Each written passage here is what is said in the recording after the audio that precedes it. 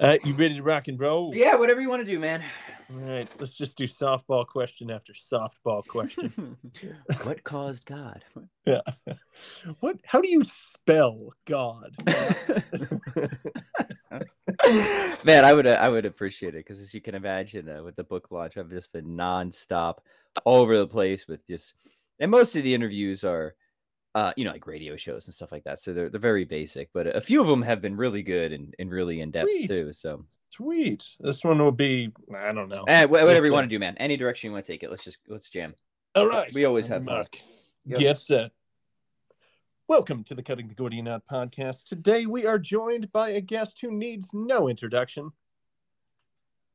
And we'll just leave it at that, I suppose, right? Maybe I should have given some introduction. All right, his name is Pat Flynn. He has written a book. It is called The Best Argument for God. Poof. Boom. There we go. I always have to clarify that it isn't me saying it's a good argument. For all we know, the best could be very bad, right? It's just outrun the philosophical bear, right? I suppose. Mm-hmm. Well, I'll tell you what. Good old Father Gregory Pine described writing his dissertation as very similar to bleeding out of every orifice of one's head. Yeah. Yes. Right. Yeah. Fantastic visual, and really helped to clue me into the process. So, how would you best describe the process of finishing up this year book? Well, I don't think I can top the very good Father Gregory's description there. I mean, that really summarizes it. This book was extremely painful. If you saw my beard before and after the book, you'll notice it's a lot more gray. But it was a good pain. It was the pain I guess I can't really speak from experience, but comes with sort of labor pains. I guess we can ask our wives around that. But my wife always tells me that it's a transformative pain. And I think that's the case with writing a book like this, right? It really stretches you, especially since this book covers so much territory. There were certain aspects of the book, Jake, that, I had like a decent familiarity with, but definitely had not done the hardcore specialization yet. So it required a lot of me. It was a ton of work, not just the research, but actually putting it all together. And the whole purpose of this book, is, I know was to try and fill a gap, kind of at that middle level, right? So I know we've talked about this before, but other people have complained that, at least when it comes to philosophy of God books or even apologetics books, there's just this kind of gap where you have a lot of stuff that's very superficial. It either doesn't go deep, or it just gets things wrong, or it just kind of caricatures the opposition. Or you have the academic work where there's a lot of actually really good, brilliant stuff happening. I think positive stuff happening for the classical theist, but it's totally inaccessible for most people, just because it's, done by professional philosophers or behind a paywall, or people don't even know it exists, or whatever. And it strikes me that there's not a whole lot of stuff in the middle. There's a few exceptions, but they are a few exceptions. So I felt that we could do more, kind of to promote that solid middle brow effort. But that's not an easy thing to do. I struggled a lot with presentation, with tone, with accessibility. The book underwent extensive rewrites, as all my books do. I always write all my books over completely, like 2 or 3 times before they come out. Maybe that's just me not being very good at it. But that's always part of the process. But at the end of the day, I'm very happy with the final product. I'm very happy with how it turned out. So all the pain was transformative. It was worth it for me. That is good to hear. So what would you say was the hardest section to put into words? I mean, there's plenty of times where I'm writing something or trying to put a podcast together, and I'm like, I know this concept. And then as I break it down, I'm like, no, I don't. Not with any clarity. Yeah. So where were the brick walls that you were kind of bashing your head against as you were putting it together? Oh, dude. Well, the hardest would be the section that I didn't even succeed in getting in the book. Finally, it was trying to articulate Barry Miller's approach to God. And I had, in the earlier version, I had 2 cosmological arguments. I had the one that's still in there, that I'm very happy with how that turned out. But then I had a full development of what I think is Barry Miller's very creative philosophical approach to God. But it's so technical, and it requires so much metaphysical stage setting. And dang, man, I tried and went back and forth with the editor. And I think I got a good presentation of it, but it was just so much so many extra words, right? That at the end of the day, we made the executive decision to just cut it out because we didn't feel that it was strictly necessary. If anything, it was kind of icing on the cake, anyways. And that, you really would have had to have a reader who was deeply, deeply interested in this type of metaphysical reasoning to God to want to slog through something like that. So what we decided was to remove it. But what I'm doing for anybody who wants it is if they pre-order the book or even just order it, I have the kind of the director's cut, if you will. And in the director's cut are really it's a bunch of extra material. But one of the things I'm including is that original section on Barry Miller's argument to God. So that was definitely the most difficult because at the end of the day, it got cut.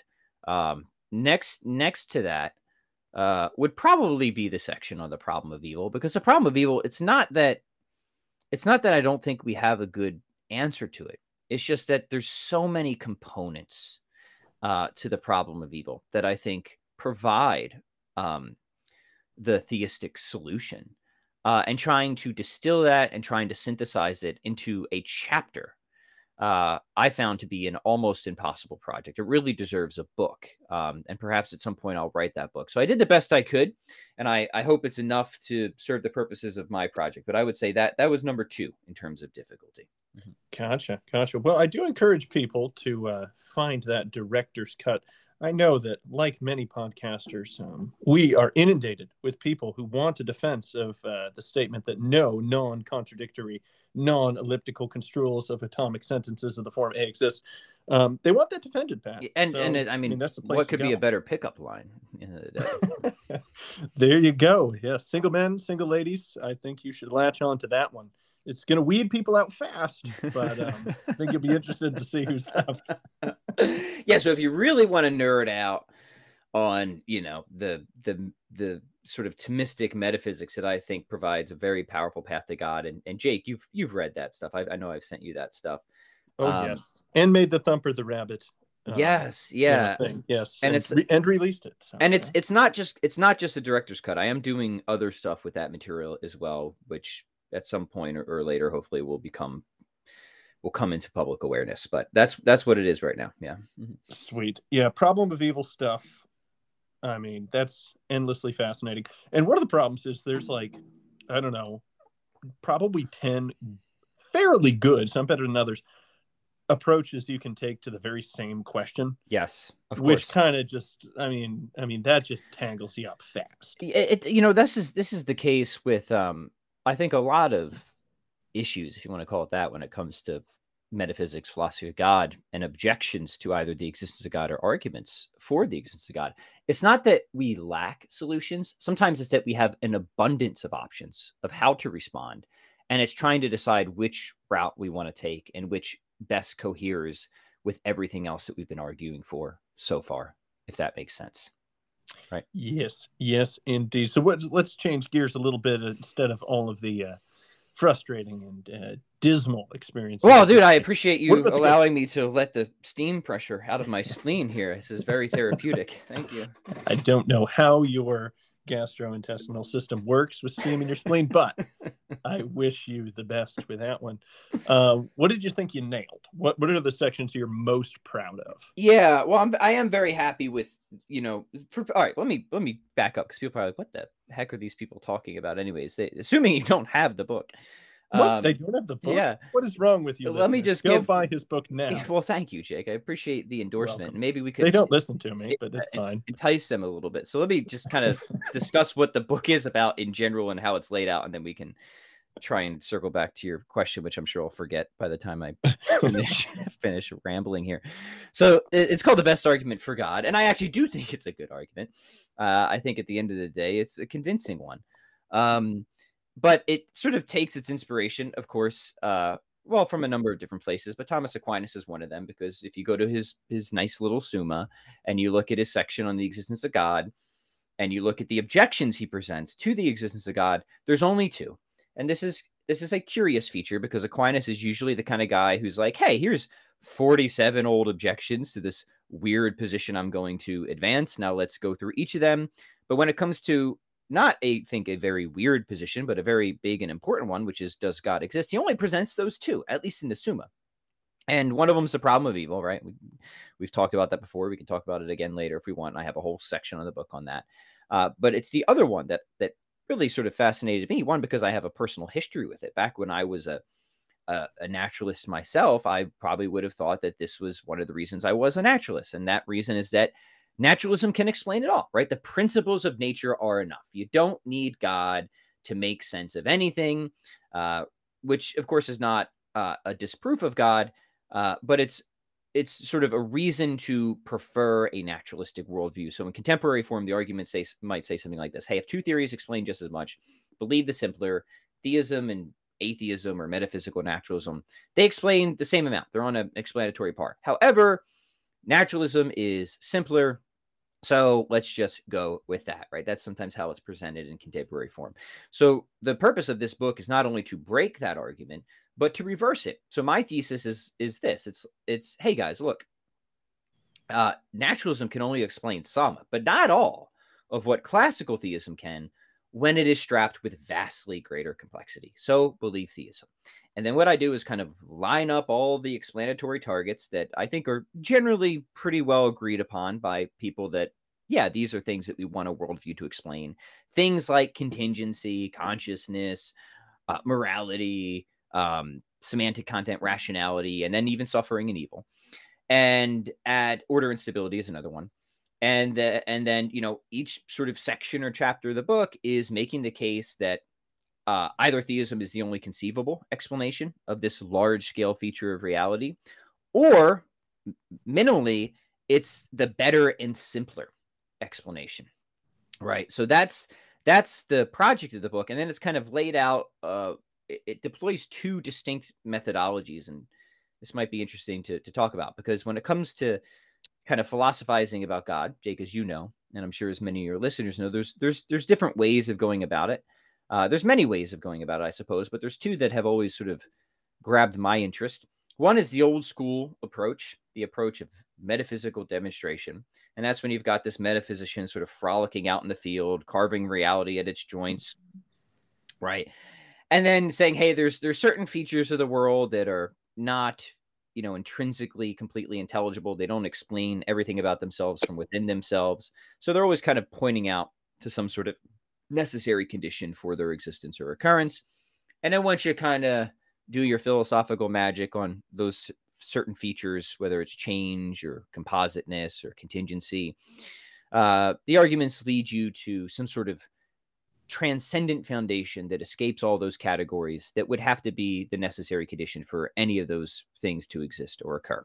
And, so if you kind of follow out the argument from change, you get to something that's unchanging. If you follow out the argument from compositeness, you get to something that's absolutely ontologically simple. If you follow out the argument from contingency, you get to this necessary reality. And the nice thing is these are different metaphysical paths, but they all sort of converge upon the same, fundamental classical theistic conclusion: the eternal, immutable, omnipotent, omniscient, perfectly good, divine being, right? Okay, so that's one approach, and philosophers through the ages have suggested that is a sort of demonstration or a proof, if you want to call it that, insofar as we're starting from like a really, really secure starting place, some sort of basic, if not undeniable, fact of experience, like that change occurs, or that things have parts, or that some things are contingent. Maybe not completely unassailable, but like it's going to cost you a pretty penny to wiggle out of these commitments, right? And then we're supposed to kind of proceed deductively to the conclusion. So it's supposed to give us a very high degree of confidence, if not the closest we can get to certitude of God's existence, right? So that's one approach. Call that the traditional approach, and a lot of cosmological arguments kind of fall into that camp. The other approach is sort of this worldview comparison approach, where we use, inference to the best explanation. And what we're doing there is we kind of craft a worldview hypothesis. We kind of craft a theistic hypothesis. And we say, here's our hypothesis. And this is kind of the root features of this hypothesis. Now let's go out and see what this hypothesis predicts and explains compared to some rival hypothesis, generally being the naturalistic one, right? And then you kind of get into this comparison of the theoretical virtues The biggest one being explanatory comprehensiveness. How well does your hypothesis anticipate certain data that a worldview hypothesis needs to make sense of? Things like morality and consciousness and fine tuning and the moral dimension, stuff like that, compared to its rival. And then, the argument kind of goes on and along those lines. And then if you think that these things are kind of equal, then you need to turn towards considerations of simplicity. Which theory is simpler? But what does that even mean? Like what sort of simplicity are we talking about? Ontological, theoretical, ideologically? That ideological simplicity, these things are all very complicated, and like, where does it matter? And I discuss all that in the book, that ontological and theoretical simplicity are of most interest to us, and they matter most on the fundamental level. And of course, I'm arguing that classical theism has an enormous advantage actually on the simplicity front. But anyway, so long story short, Jake, as you know, and as many of your gentle listeners are probably aware, when it comes gentle. So the gentlest, when it comes to philosophers, they're kind of like in one camp or the other in terms of methodology. If you're kind of a traditional guy, you don't like this worldview comparison business. You kind of think it's too weak, it's too flimsy, it's too prone to, dare we say, theistic personalism, right? Of just like giving us a very poor conception of the divine. And it's also, conceding too much, they might say, to the naturalist, right? Like, what didn't you understand about demonstration, son, is the line you might get from that camp, right? Whereas these other philosophers, and, you might think of Richard Swinburne as one sort of representative example of somebody who doesn't take the traditional approach, but goes in for more of this worldview comparison, would, return with saying, well, look, guys, your metaphysical demonstrations, right? They are running off certain assumptions that aren't completely unassailable, or they have certain background metaphysical commitments that certainly aren't neutral, or what have you. So you've got your work cut out for you too. It's not as quick and clean and convenient as you make it seem. So my approach actually has advantages and will appeal to more contemporary scientific-minded people who like this sort of mode of hypothesis testing anyways, right? So I always thought, well, this is silly. Why are we putting these methods against each other when they can clearly play well together? Let's run the traditional arguments. I think they're very forceful. But the cool thing about starting with a traditional argument is it actually gives you a pretty well-formed conception of the divine. It gives you a hypothesis that you can then go out and test, right? Without just kind of like constructing it out of thin air. The traditional metaphysical approach really shapes your theistic hypothesis, right? And its kind of root or core commitments in a very principled way. And then you can just kind of say, okay, I thought that was pretty decisive, but maybe you don't for whatever reason. Maybe you don't share all those core assumptions that kind of went into this traditional argumentation for God. Okay, fair enough. Let's see if we can go out and pick up additional confirmation. Let's see if we can become even more confident in the classical theistic worldview by kind of shifting methodology here and seeing how it fares against atheistic naturalism for explaining everything else aside from, say, contingency or something like that. And that just always seemed like an obvious partnership to me. Like so it almost struck me as weird that more people weren't taking advantage of both of these philosophical approaches to God and trying to marry them together. So that's what I did. And I'm now trying to remember what your original question was. You asked what do I think that I nailed? Well, I don't know if I nailed that synthesis or not, but I am happy that I tried to. I think it works well. I think I was clear about what my project was. And I'm also, I guess I would say, I'm particularly happy with how the section on cosmological reasoning turned out, because it is a contemporary cosmological argument with a lot of traditional insights, but I'm doing the best that I can to bring it up to the contemporary conversation, and kind of right at where I see where the sort of edge of the debate currently is. Sorry, that was a lot of words coming out of my mouth, so I feel I should let you talk now, Jake. Well, podcasts are pretty much made of words, so I don't think that's too much of a problem. My reflection on your many words, in my many words, is that we commonly get this scientistic thing, and we criticize it, but there's something very good about it that people ought to like science. They ought to like tools which produce good, reliable results. And I think science at its best does basically what you're talking about. It doesn't just do an empirical work. It's meant to actually start kind of from the armchair. Yeah. You're supposed to form a hypothesis using reason based on, if you can, first principles, and then go out and see if it works in the world. So that's what I see you doing. And if you miss one side or the other, on the one side, if you lose that kind of rational beginning, it's like those guys who are combing through big data and you can find just random correlations. Oh, And totally. it kind of pushes you into superstition. I'm thinking of like the pagan kind of cultures who say, hey, there's thunder, and we were kind of jerks this month, so maybe God is thundering mean things at us. You know, they're just finding random correlations, and they're not beginning with this like rational deductive foundation. Right. And on the other side, if you don't ever bring your theory and have it strike against the real world, you can lose a lot of like the textured complexity of how these things work in reality. I guess you can think of people who have their heads so deeply in philosophy, they don't kind of look at, you know, say revealed religion, see how the actual God actually related to actual people Right.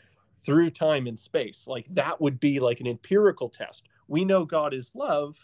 All right, we're going to have to see that played out in reality through the Old Testament story, the Exodus, finally the crucifixion, and then, you know, the rest of the whole salvation story.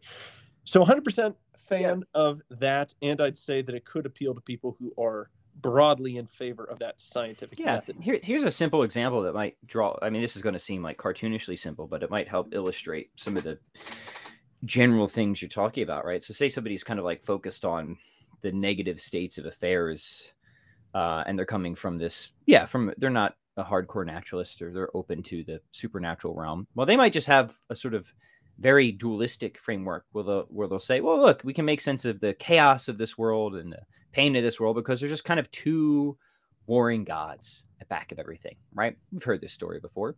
Sure. And like, hey, fair enough. That kind of seems to explain a fair amount of the data, right? But the problem is it doesn't wrap around all the relevant data, because we might also want to know, like, well, why do any of these kind of two warring gods exist, right? They certainly seem sort of finite and not, you know, relevantly different from the rest of the contingent physical world once we kind of think about them, right? So now we need to kind of like figure out a theory that can explain more, but still not lose the explanatory power that this dualistic theory, if you want to call it that, had when it concerns the problem of evil.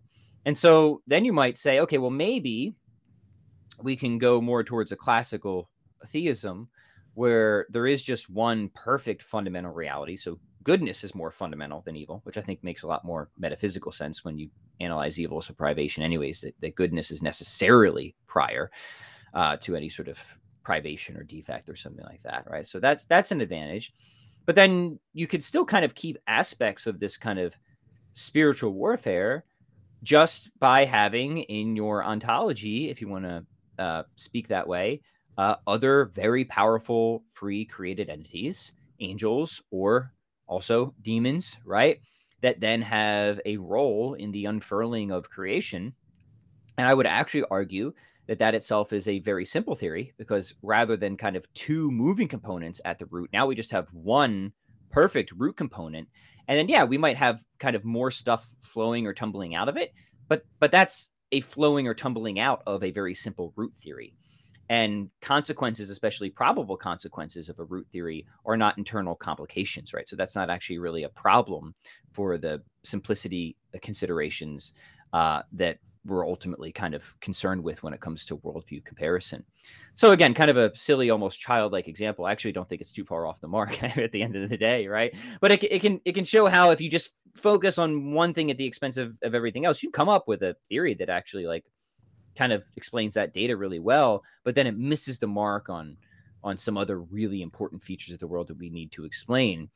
And as you try to be more and more systematic, I think to be a great philosopher, you really have to not just be systematic, but you have to be a generalist, right?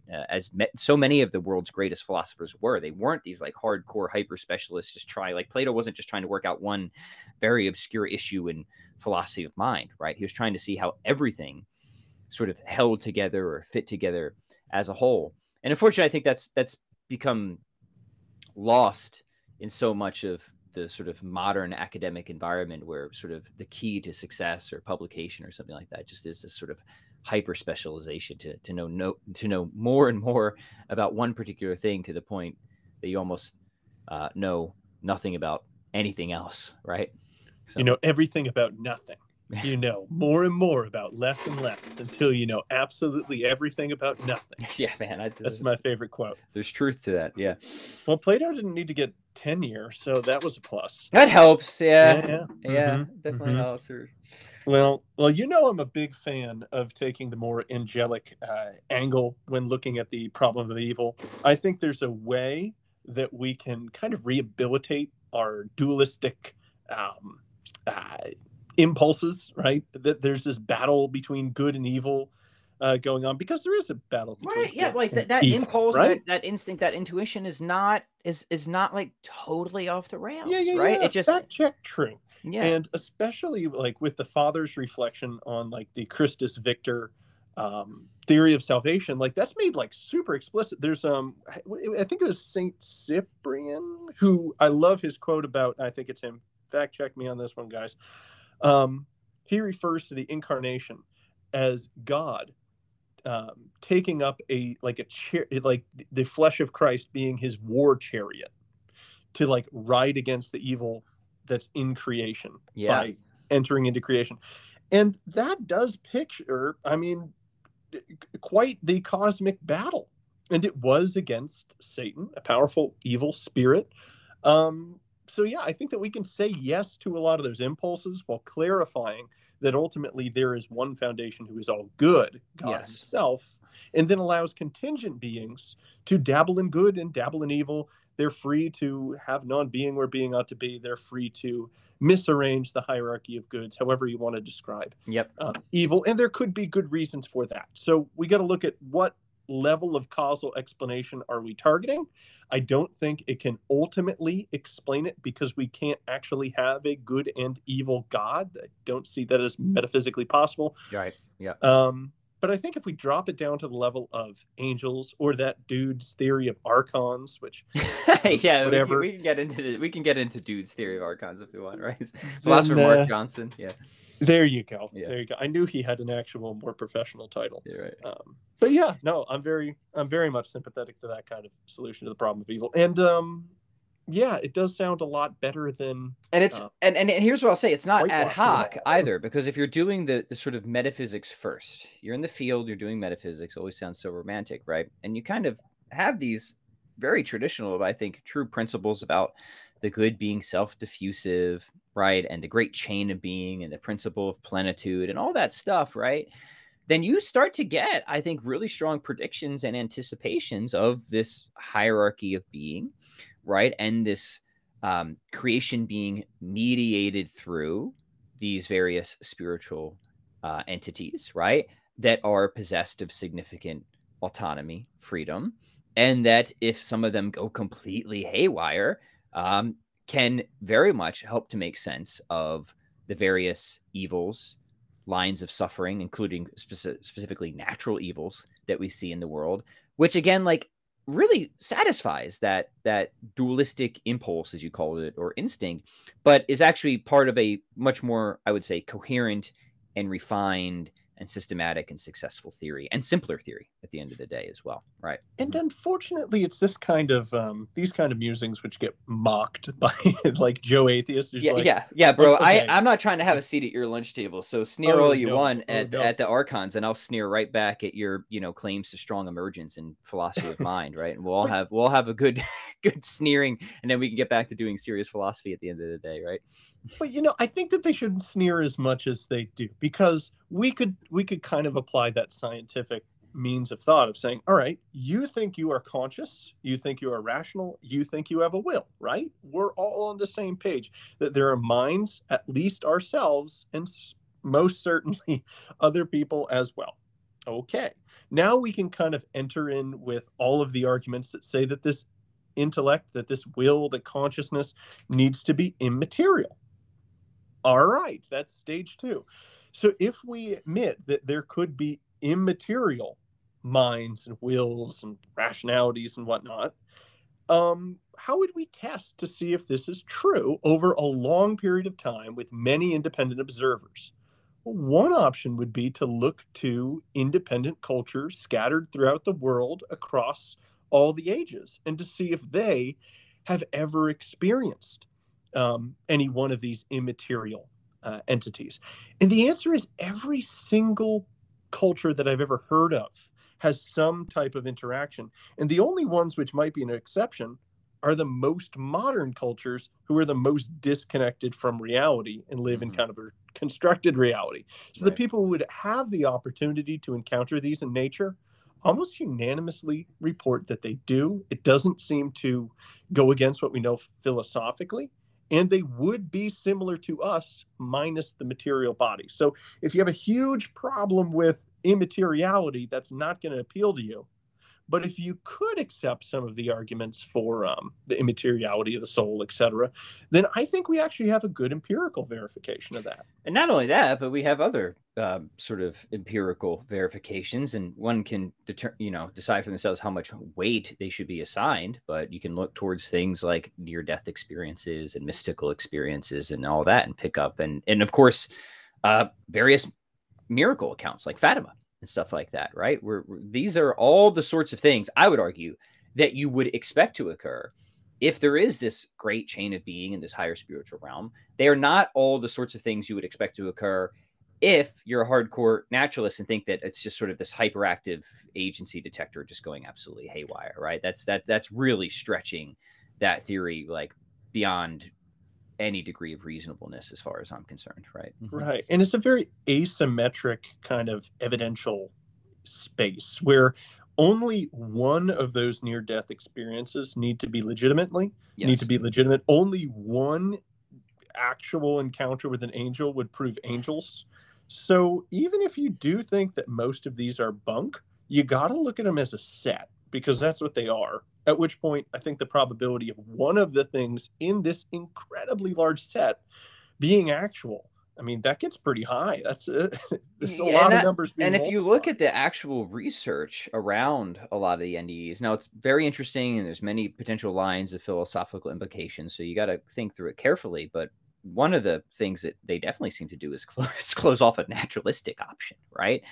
And they're not just, people having experiences of the divine or this or that, but you have many reports of angelic encounters specifically in these types of experiences. So yeah, points all well taken. I agree. Actually, there was one thing I didn't include in the book. I was thinking about maybe kind of going into some of the stuff of NDEs. It's been a number of years since I've really looked at the research surrounding that. But I mean, a number of years ago, I was very, very interested in it, and I was very impressed with just how credible, a number of these accounts are and how resistant they are to any sort of even remotely plausible naturalistic explanation, and in similar ways to like Fatima and stuff like that. And remember, you don't have to be like super punchy with the argument. I mean, I think you can be, but you don't have to say, look, there is no possible way that naturalism can explain this. You can just say, look, no, this is just better expected,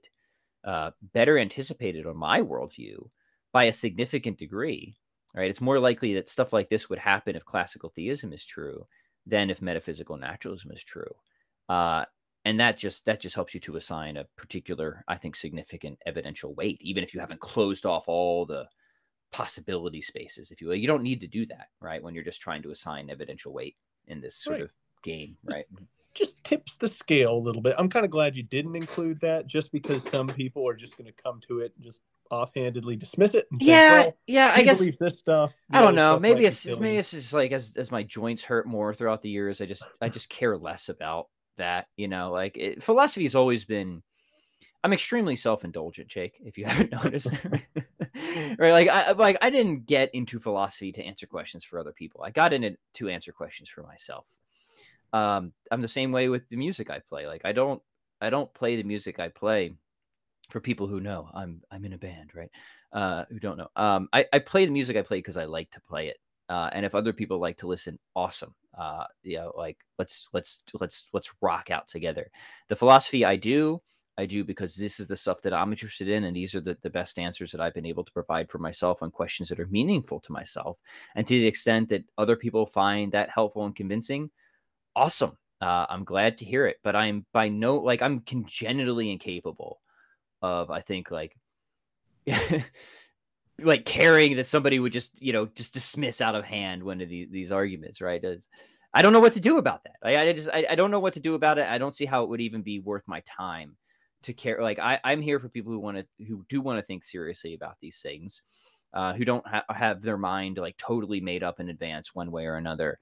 That's the person I'm trying to appeal to. I think if you try to appeal to absolutely everybody and start making all sorts of compromises or pathetic attempts, then it just kind of comes off as kind of pathetic at the end of the day. But that's just my opinion, man.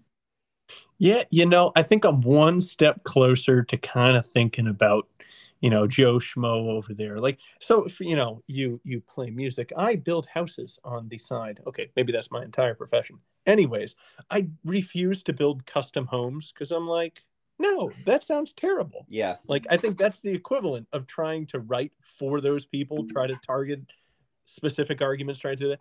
It's just a mess. You don't want to do it. You got to deal with all the eccentricities of all these people. You have to Yeah. kind Yeah. of I can be in their imagine. psychology.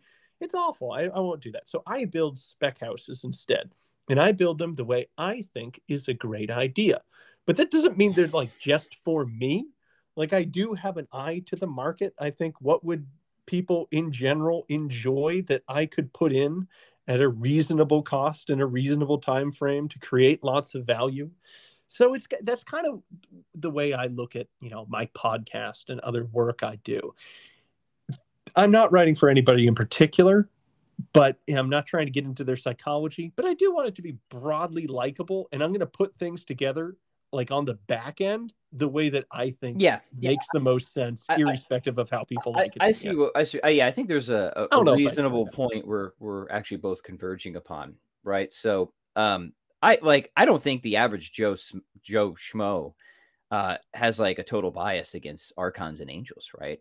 I think like the maybe average Reddit atheist might. Oh, the Redditors. Yeah, Vicious little creatures. Yes. yeah. So like, yeah, I used to go to this restaurant back in Pennsylvania, and I loved it. It was one of those restaurants where the guy was trained at the French Laundry and studied there and all that. I guess that's a fancy place to learn how to cook or whatever. But like you were served what you were served, right? Right. You were not allowed to ask for substitutions, right? Mm-hmm, mm-hmm. Um, No but at ranch. the same time, like it's obvious that he was cooking for himself, but what he was cooking wasn't just goat brains. You know what I mean? Right. Um, you might get the goat brain as like a weird, obscure appetizer here and there, just for fun. But at the end of the day, it's still steak. Stuff that most people are gonna be all about. And I think that's maybe a decent enough analogy for what I'm doing. Like the stuff I'm talking about, I think is stuff that most people are interested in, and they will be willing to entertain. But of course, there's just gonna be that contingent of people that, for whatever reason, are going to sneer at some of these things, often not for any good rational reason, right? And it's that contingent that I don't feel um, particularly compelled to pander to by any sense of of the imagination, if you will. It Um, sounds like we are converging. I'd say we could sum it up with hate is gonna hate. Haters gonna hate, Hate is gonna hate. Yep. and the extent you start to try and do that and make compromises for people who probably aren't taking a serious, fair, rational look at your position, anyways, I think is the extent you're gonna dilute the goodness of what you're doing otherwise for everybody else and for yourself, right? Mm-hmm. Um, Mm-hmm. Now that's of course just a matter of methodology and prudence and all that. But again, I have to admit, at the end of the day, I'm doing the philosophy primarily I for myself. I mean, I'm very grateful that other people have found it as helpful as they have, and they use it for apologetics. But as you know, Jake, I always sort of resist the term apologist, because yes, I think that we should always be ready to give a reason for the hope that is within us. But I don't see my role as an apologist to me in the contemporary sense, like somebody who does apologetics, as somebody who's kind of scanning the scene of saying, okay, and what are all the ways that somebody's objecting to the Christian or Catholic faith right now? Let me go out and like put those fires out, right? So you're kind of hopping from maybe some theistic arguments to resurrection arguments to church history arguments. Is that, man, I'm just not, that's not what I'm doing, right? I'm just in the weeds of metaphysics, just trying to work out things that have gripped me, that I think are important questions and issues. And to the extent that that has been useful for people who are either doing apologetics or interested in that, awesome. Take it, use it, and I hope you get awesome results. But I just, yeah, I resist that term, because what I'm doing is, most of what I do is actually probably quite obscure and not super relevant to mainstream apologetics. And this is not to belittle apologetics. I think it's an enormously important project, and I'm very, very happy that there are many people out there who are dedicating themselves to it and doing a great job of it. Many good friends of mine. It's just not really what I'm up to. And it's not even totally what this book is. This book will be probably categorized by many as an apologetics book, but that's not my intent. This book to me is a philosophy of God book at the end of the day. Nice. Yeah, I see apologists as kind of being like cops. They run around and they just kind of try to nab the bad arguments and stop them. Yeah, that's a good analogy. Whereas philosophers and theologians, kind of the free range ones that you mentioned, frolic so very often, they're more like people who like train jujitsu or MMA or something. Like, yes, they can also take down somebody, but they're not like prowling the streets looking for them. Yes, yeah. It's a very good illustration. But they could probably help that cop learn a few things here and there so that they can go and take that person down and not be beat up on the streets. Yeah, that's my analogy. I like it. So what would you want people to what's the next book you would want people to read after this one? They put down yours, they're like, got it, remembered it all. Maybe they even fill out that application in the back to join the Barry Miller fan club. I didn't see it. I assumed it was in the appendix. Yeah, for sure. We should start that. You really should. You get like a quarterly newsletter, right? And it's completely unintelligible. It's written as one giant run-on sentence right, with sure. like 1,000 subordinated clauses. Dues are $100 a year. Oh yes, yep. What do you think they should like dig into right after this? Do you think they should focus more on that argument about simplicity in like your core metaphysical assumptions? Well, do you think they should like dig into one of the cosmological arguments? Where would you want like somebody who's getting their feet wet in this whole subject to kind of go next? Where do you think obviously I think philosophy is a lifelong venture, and you don't just look at an issue once and never return to it. That said, I'd like to think that hopefully if people, work through my book, they find at least a lot of it pretty decisive, right? That they could then move on to other things that seem important or are interesting, right? I do not argue for Christianity or Catholicism in the book. I'm using a lot of various insights from many Christians and Catholics, of course. But I certainly hope to remove barriers to consideration and remove barriers to entry, and to invite, I think I actually have this right at the end of the book, to invite people to consider how befitting revealed religion would be with the worldview that I just articulated and explained, and why actually something like the incarnation and atonement makes a ton of sense philosophically, right? So I'm extending that sort of invitation of saying, hey, if this worldview is true, there's a not insignificant chance that some religion out there is true. And I've sort of planted the seeds that seem to point strongly in the direction of one in particular, namely the Christian religion. So I guess one thing that would make me happy is if somebody kind of came in more or less an agnostic, got through the book, felt a pretty good case for classical theism was made, and then started taking seriously considerations for Christianity and the Catholic faith. I think that would be I would feel like that was pretty cool if that happened. Yeah, I've found like in conversation with people who generally don't have a religious background, my goal is to just get them to really like Plato and Aristotle. if I can do that in conversation, I call it a win, because that really sets the stage for a lot of Christian teaching. Like recently, on my podcast, we went through the virtue of magnanimity in regards to church and state. And I went through the chapter that Aristotle writes about that in the Nicomachean Ethics. And he describes the truly magnanimous man. And it's like a full on portrait of Christ. And then towards the end, he even says, we would kind of need a guy like this to actually model this virtue. Yes. Like, Right. whoa. And then the last episode where we went through contrasting Ecclesiastes with Plato's analogy of the cave, which I thought was super cool. I learned a bunch putting it together. But when you read about Plato's analogy of the cave, which I haven't read in forever, I forgot how much that too images Christ. And he ends that dialogue saying there has to be some type of craft. There has to be some type of like means by which we kind of get this whole thing going, where we get that knowledge from way up high down low. We need to connect to these worlds somehow. We need the dude that we've been describing. Right.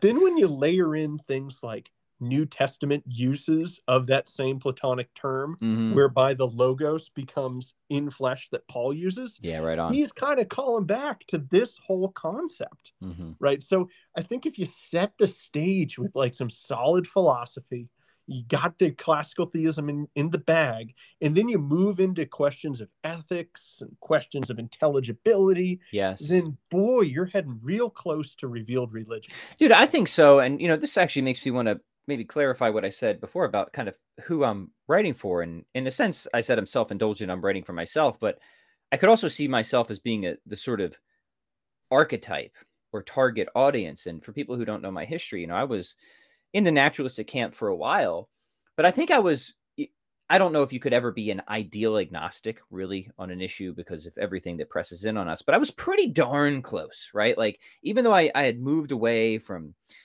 religion and a theistic worldview at a fairly young age, I never had any beef with religion. You know what I mean? Like, I never had bad religious experiences with other people. And like, it always seemed kind of silly to me to think that like everything that's wrong with the world is the fault of religion. That always just seemed like a completely untenable, if not idiotic thing to say, right?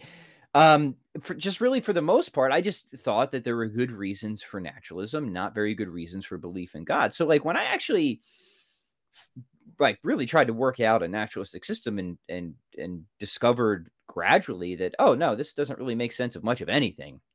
Rationality, consciousness, contingency, whatever. Like, it seems to fail at every particular point where we need some sort of adequate explanation. Naturalism just doesn't have it, right?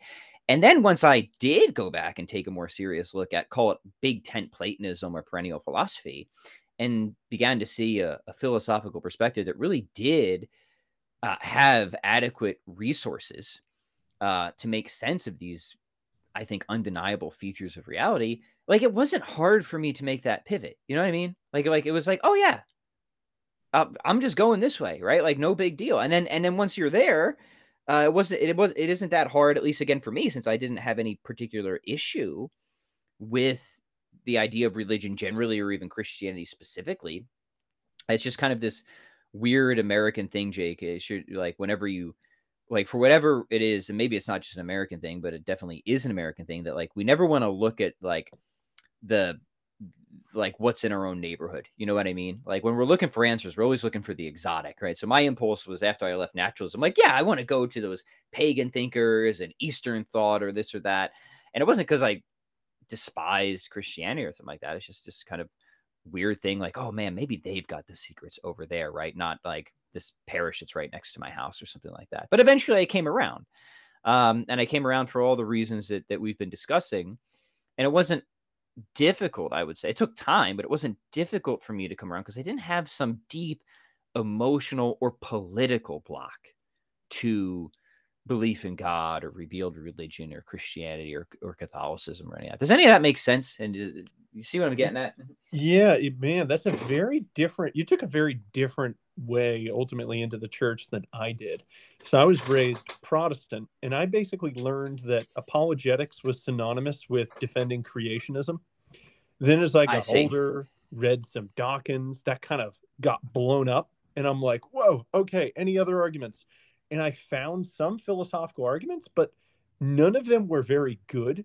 None of them were presented in a very winning way. Most of them could just be batted down, and it basically inoculated me against philosophical arguments for God. I just Yeah. didn't come across any good ones.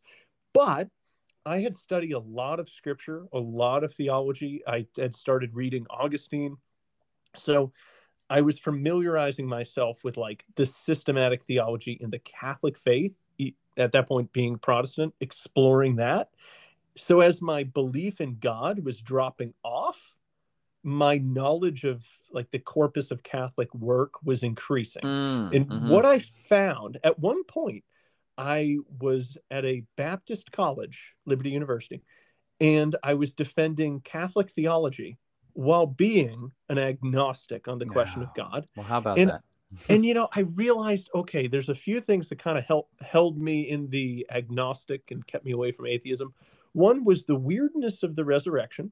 Mm-hmm. Um, and the next one was how coherent Catholic doctrine was. It reminds me of like people think if you bring some criminal into the interrogation chamber Yeah. that you like, what's the likelihood that he's going to tell you he's lying? Mm. But the answer is none, right? Right. He's never going to tell you he's lying.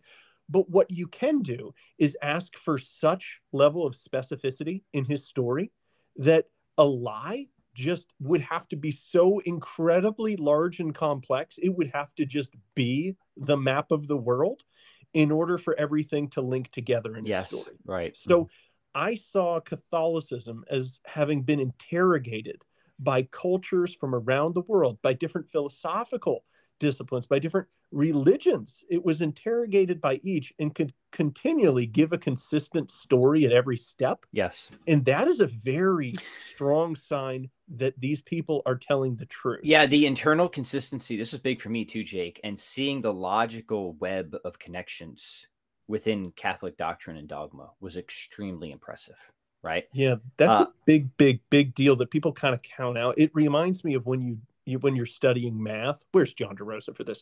When you're studying math and you can use different things and kind of use the math before you can prove the math. Often mathematical proofs are a higher level than just the use. yeah. So I felt like I was able to use some of these things but not prove them until I later did bump into some good philosophy Right. and find that I could anchor it in classical theism. And it's one of those things where you might not see, well, why does the church teach this, say about Mary? But then you come to understand something about Christology, and boom, then you see the logical connection day and night, and like, oh wow, that's really something, right? Right. And then another kind of carrying the interrogation analogy is Mm-hmm. when there's multiple accomplices, you separate them and you interrogate them. Mm-hmm.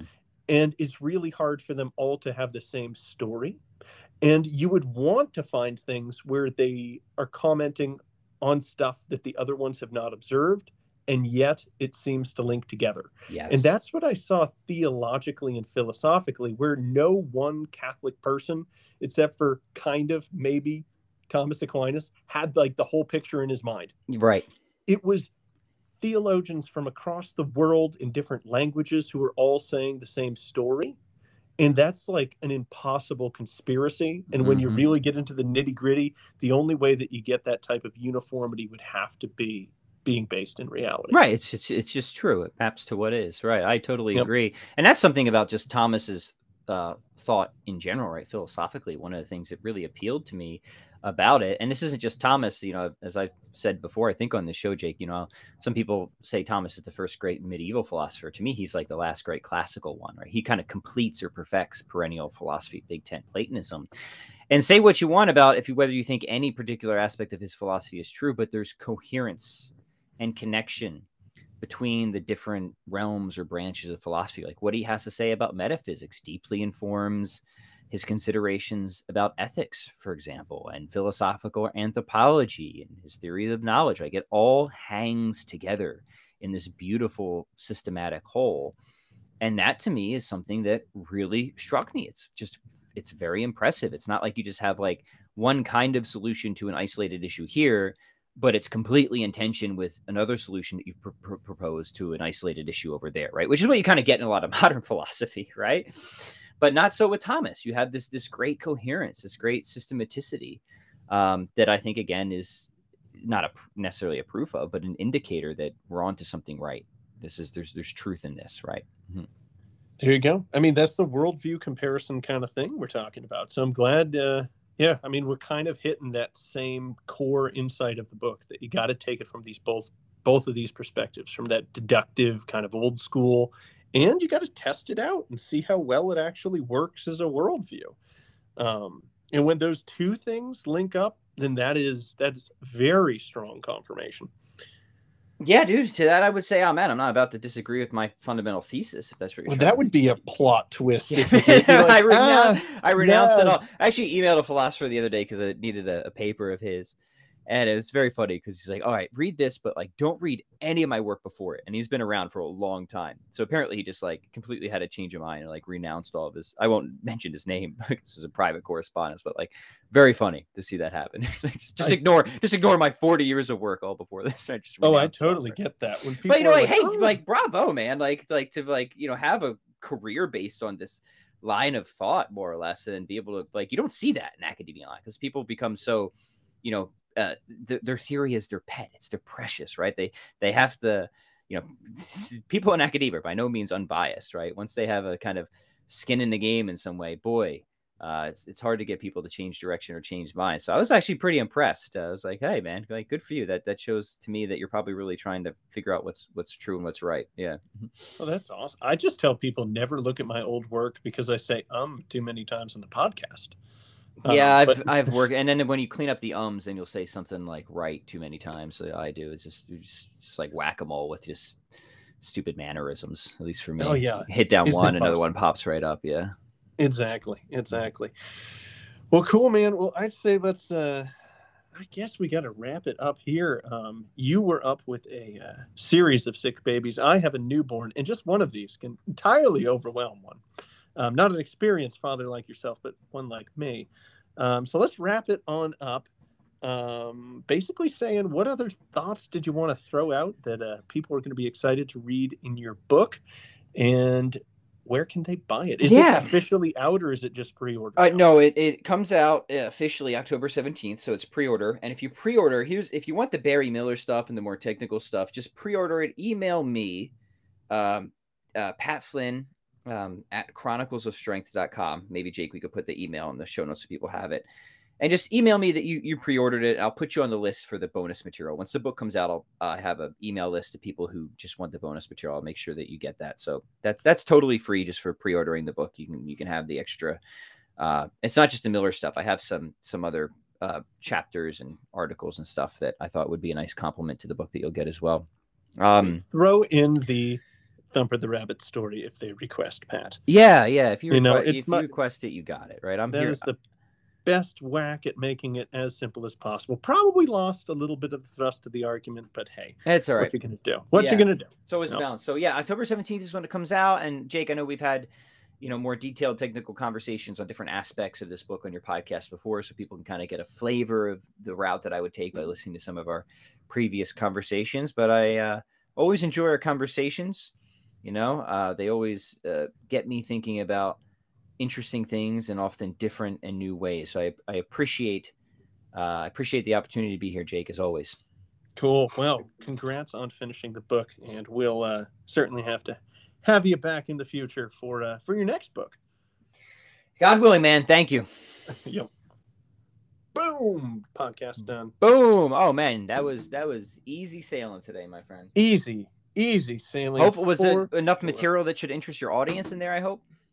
No, I think so. You know, they've been spoiled rotten with a bunch of request episodes recently. So I'm like, you know what? If they get a random interview that I think this one is good. But even if they didn't like it, they've got plenty. We covered like the various cosmological arguments. I'm trying to remember what we did on your podcast before. What were the topic? Yeah, we've done a lot. We've covered Problem of Evil hard. I know we did that, so that was no need to repeat that. No, we've covered PSR pretty hard. Nice. I think more than once.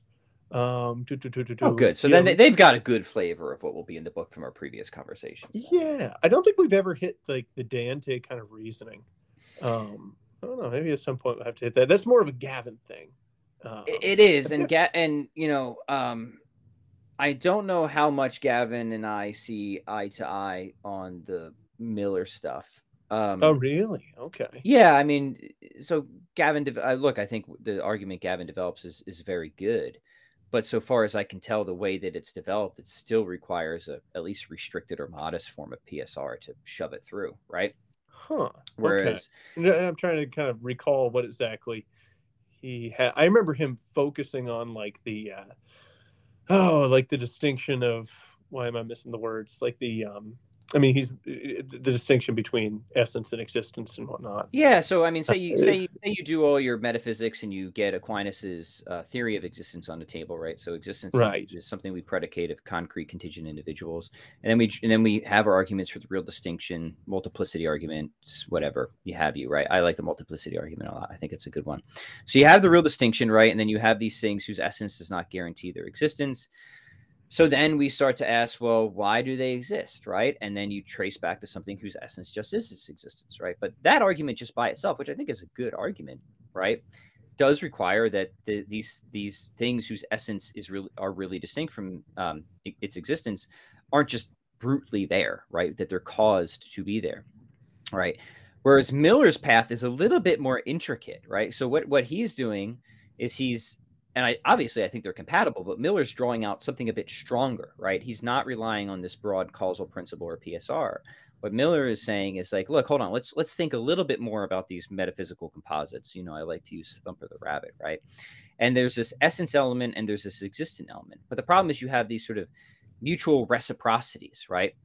Right. I remember this. Yeah. So we got to have like the essence which defines the edges of this particular existence. It's yeah. So like which one has this. has priority in the relevant sense? Well, the existence element crucially requires the Thumper element for its individuation or completeness, right? Mm-hmm. However, so you need the Thumper element to complete the existence element, but the Thumper element apart from the existence element is literally nothing, right? So once you really push the analysis through, what you have is something where the essence and existence element must be parts, but when considered just in se, cannot be parts, right? So they must be parts, yet considered just in se cannot be parts. And that's the contradictory implication that Miller draws out. So Miller's argument is really quite forceful and strong because he's saying, look, at the end of the day, if we just leave the analysis at Thumper the Rabbit and we say that Thumper exists is not a suppressed proposition, then he's a contradictory structure. He cannot exist, but he does exist. So it can't be a contradictory structure. And the only way to get out of that is to say Thumper exists must mean more than what it just initially seems. It's got to be suppressed. Suppressed for what? Thumper exists qual dependent upon some external factor, whatever that is, right? And that is, I think, a really powerful argument because it doesn't require PSR or the causal principle, right? It just requires that you don't think that there can be real contradictions in the world, right? Now, somebody, of course... What do they say to, I'm sure it was in the article, but it's been a bit. What do they say to the idea? Well, okay, we have these two chicken or the egg kind of issues here. What if it just happens exactly concurrently? Like the essence, the existence, it's got this kind of mutual cause and effect going back and forth relationship, but it's just bang. We could have it all at once. It's not temporally separated. Well, no, Miller argues it can't be temporally separated. Like God has to fund the unity of these constituents whole and complete, right? There can't be any sort of temporal ordering here. The priority has to be purely logical or conceptual, right? So that wouldn't be disagreed upon. So they're saying, okay, it's not contradictory. Yeah, no, you can't lay down. You can't like lay down at T1 a layer of essence and then like T2 put the existence into it, right? That's going to be totally incoherent. Yeah, so we'd have to have it poof blammo there.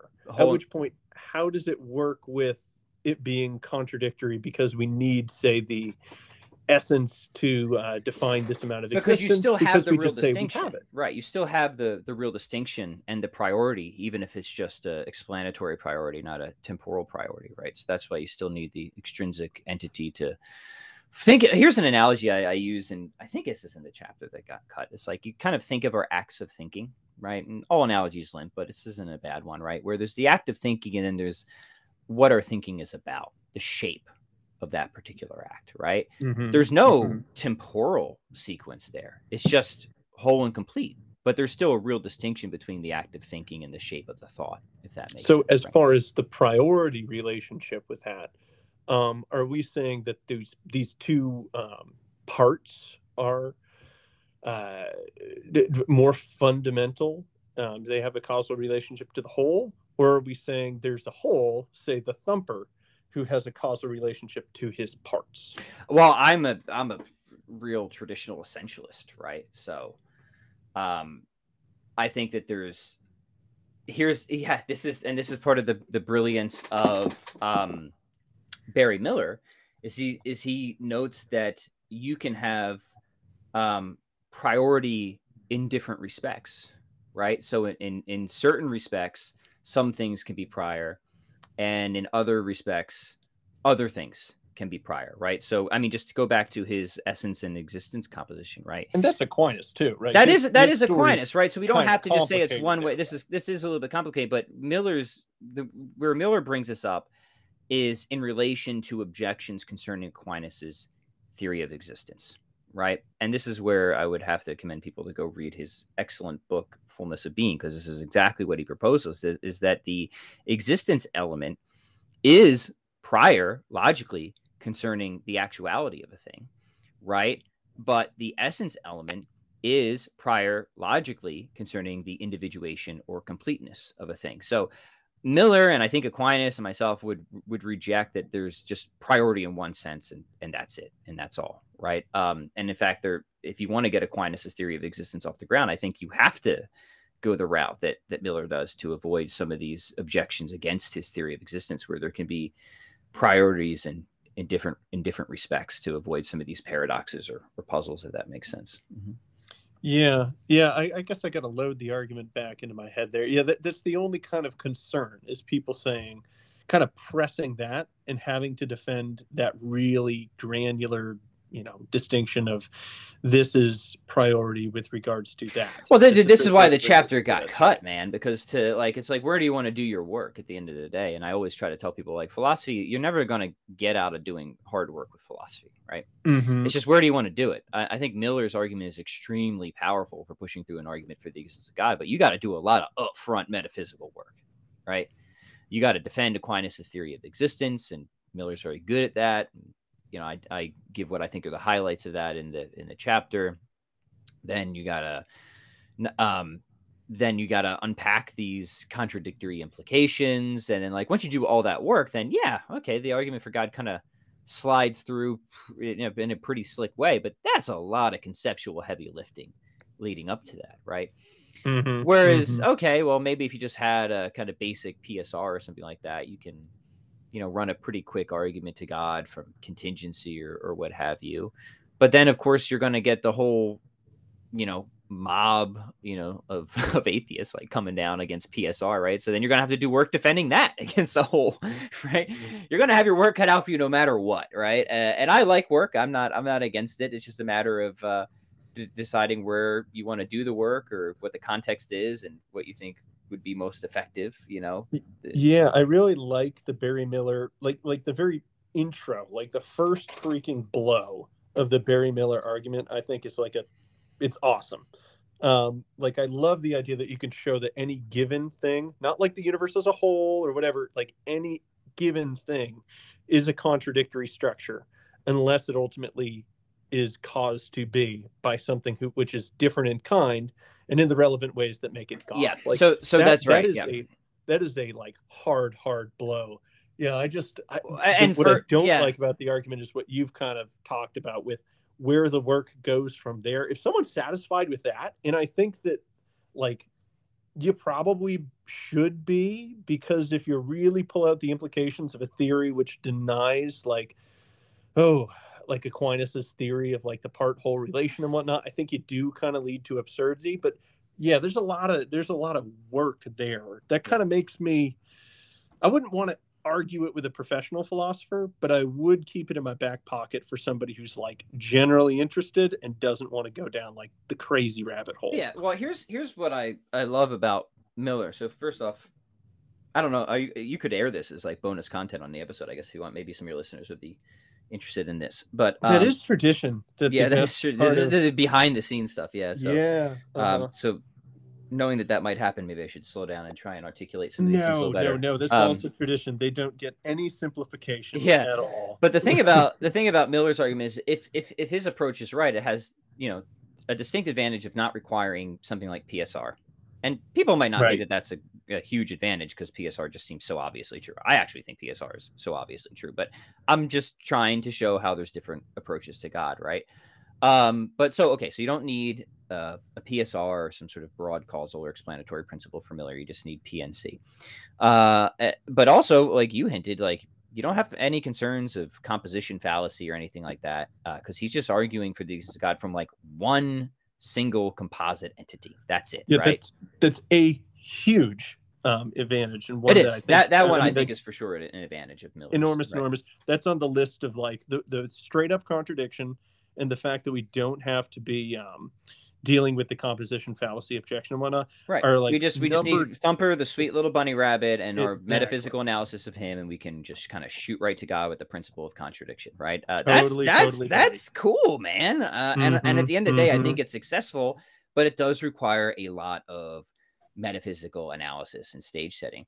Whereas if you just kind of like, you know, or just like prancing around with PSR and just kind of like lassoing all those contingent facts and making use of plural reference and stuff like that, yeah, people are going to attack you in various ways that you're going to, if you're dealing with sophisticated opponents, you're going to have responses to that. And I think there are good responses to them. I have them in my book of how you can get around those objections. But my only point is like, look, so I'm not being negative, right? I'm optimistic. I think both of these paths work. I think they're successful at the end of the day, but there's no path to God, no philosophical path to God that doesn't require significant amounts of just good old fashioned hard thinking, right? Right. And, you know, with the way Gavin lays out the Dante, which I really like his formulation of it, it doesn't take a super complex, wild and woolly type of PSR. It's pretty minimal.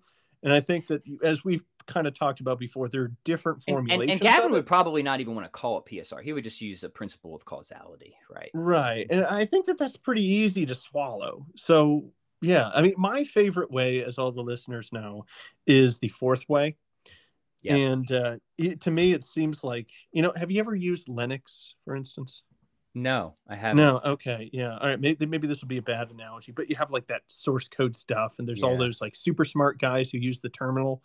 Then there's like skins that go on top, like Linux Mint. Sure. And you can tell people you use Linux, and you really do, but it's super like more user-friendly and easy. That's how I see the fourth way on top of Dante reasoning. It's like kind of operating with some of that background stuff going on. Sure. But it can be a little bit easier, and it's easier to like plug in regular examples. Like, you know, I typically use the term salt. Like if we find things that are salty, meaning like salt, well, could it be explained by something else which is salty or like salt? Mm-hmm. And eventually you arrive at something which, you know, contains within its nature the reason for its own saltiness, something that is salt by nature. Mm-hmm. So you get something which is different in kind, explaining it itself through itself. And then when you look at things that are being-ish or true-ish or good-ish, then you have to arrive at the good, the true, and that which is uttermost being or fully actual. Like, I think the ish stuff works for people because it at least it implies, without having to lay everything out on the back end, the idea that there's a type of contingency which has to ultimately have like this thick ontological dependence of something of a kind. Right. Yes. No. So I love the fourth way. I don't know if I've ever presented it like in an everyday evangelistic or apologetics conversation. I wouldn't even know how to. Oh, dude, I have. I have no doubt that you did, man. And I bet you loved to do it, dude. I bet you made the opportunity happen, right? Yeah, some retirement party and just like scooch up to the punch bowl and be like, hey. I could prove the existence of God from this, right? People start bolting for the door. People are trampled. Yeah, no, I love it. And like there's a like Gavin says it's his favorite way, the fourth Oh, way. is it? Yep, Sweet. that's what he's told me. My friend Dr. Michael Torre thinks that the fourth way is extremely powerful as well. So I'm totally on board with it. It's love it or hate it, man. If you read most articles on the fourth way, it begins with, okay, I don't really understand the fourth way, but I'm writing this article, so here goes nothing. Have you seen the conversation or series I did with Gavin on the fourth way on my channel? I know we did No. at least. I know we How did at did I least miss one. that? Yeah, because he's got at least one article published on the fourth way. Maybe it's in like Nova Vetera or something like that. I think I read his article. I'm pretty sure I've read his article on that. I've read a number of articles on the fourth way.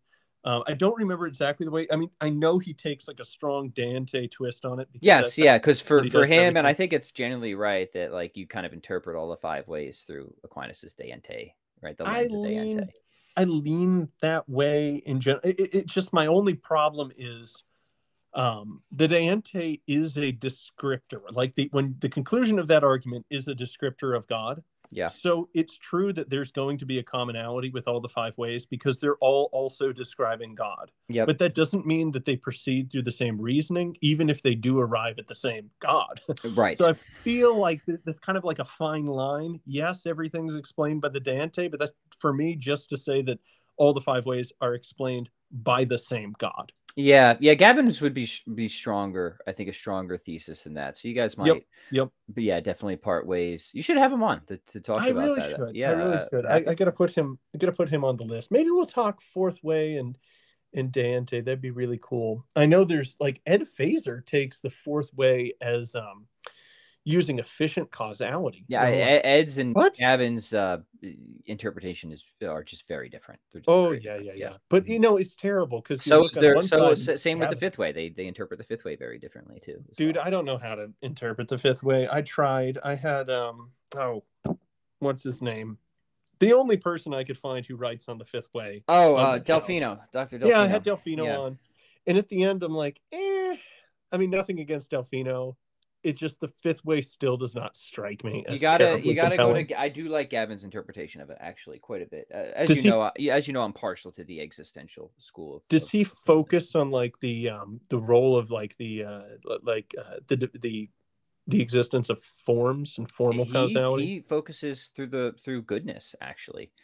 Okay. Yeah. So goodness is like like things are moving towards the good teleological something. When I first read Gavin's interpretation of it, it was very different than anything I had read before on it. And at first I was like, I don't know if I buy this, but then over time I thought about it more and kind of saw where Gavin was getting his thought from. I became sort of increasingly attracted to it and convinced by it. So it's very Platonic. I mean, that's like Plato stuff, dude, it is. So, but Gavin is a Neoplatonist when it comes to Thomas. So that shouldn't surprise anybody.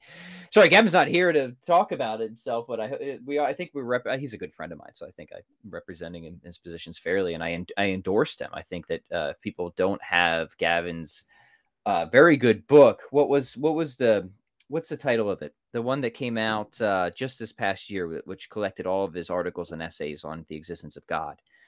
It might just be called collected articles on the existence of God. People should search that up and get that one, because if you really want a contemporary Thomas giving his particular interpretation but defense of all the five ways plus Dante, that is a wonderful volume for that. Yeah, I do hate it when him and Fazer disagree. I'm just like, oh, no. Why are mom and dad going? That's exactly how I feel. Yeah, I would love to sit down and have them do a conversation around that. That would be awesome. That would be really cool. And yeah, I got to think about that fifth way I got to go back to Plato and read that. Maybe that should be a podcast episode. I really haven't done any solo ones explaining the fifth way. That could be cool. Yeah, read up on Gavin's take, and then I'd be curious to see where you come out on it and do that. It's been a while since I've spent any serious time thinking about the fifth way, so I would not articulate one shot. Yeah, I mean, again, as you know, I'm sure people are tired of being reminded, but the five ways were just really supposed to be mere summaries for beginning theology students, right? Like there's a lot to figure out. My big problem with the fifth way is, and I think it came up in the Delfino interview was a lot of the arguments to me don't yet prove God, but they do prove an angel. Yeah, right. So Sure. I'm like, it doesn't get to the idea that something has to be completely metaphysically simple.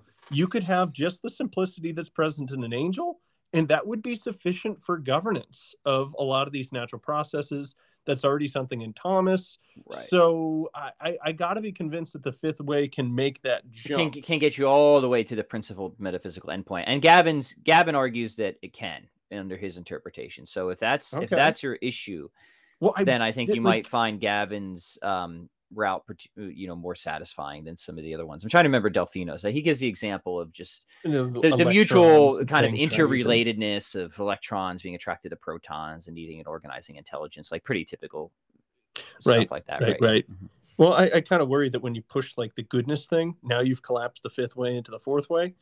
And in order to jump from that like directing angelic type thing all the way to divine simplicity, you might need those principles which are present in the fourth way, like the philosophical convertibility of goodness into being, ultimately into the divine essence, that kind of You thing. think Gavin's going to have an issue with that? No.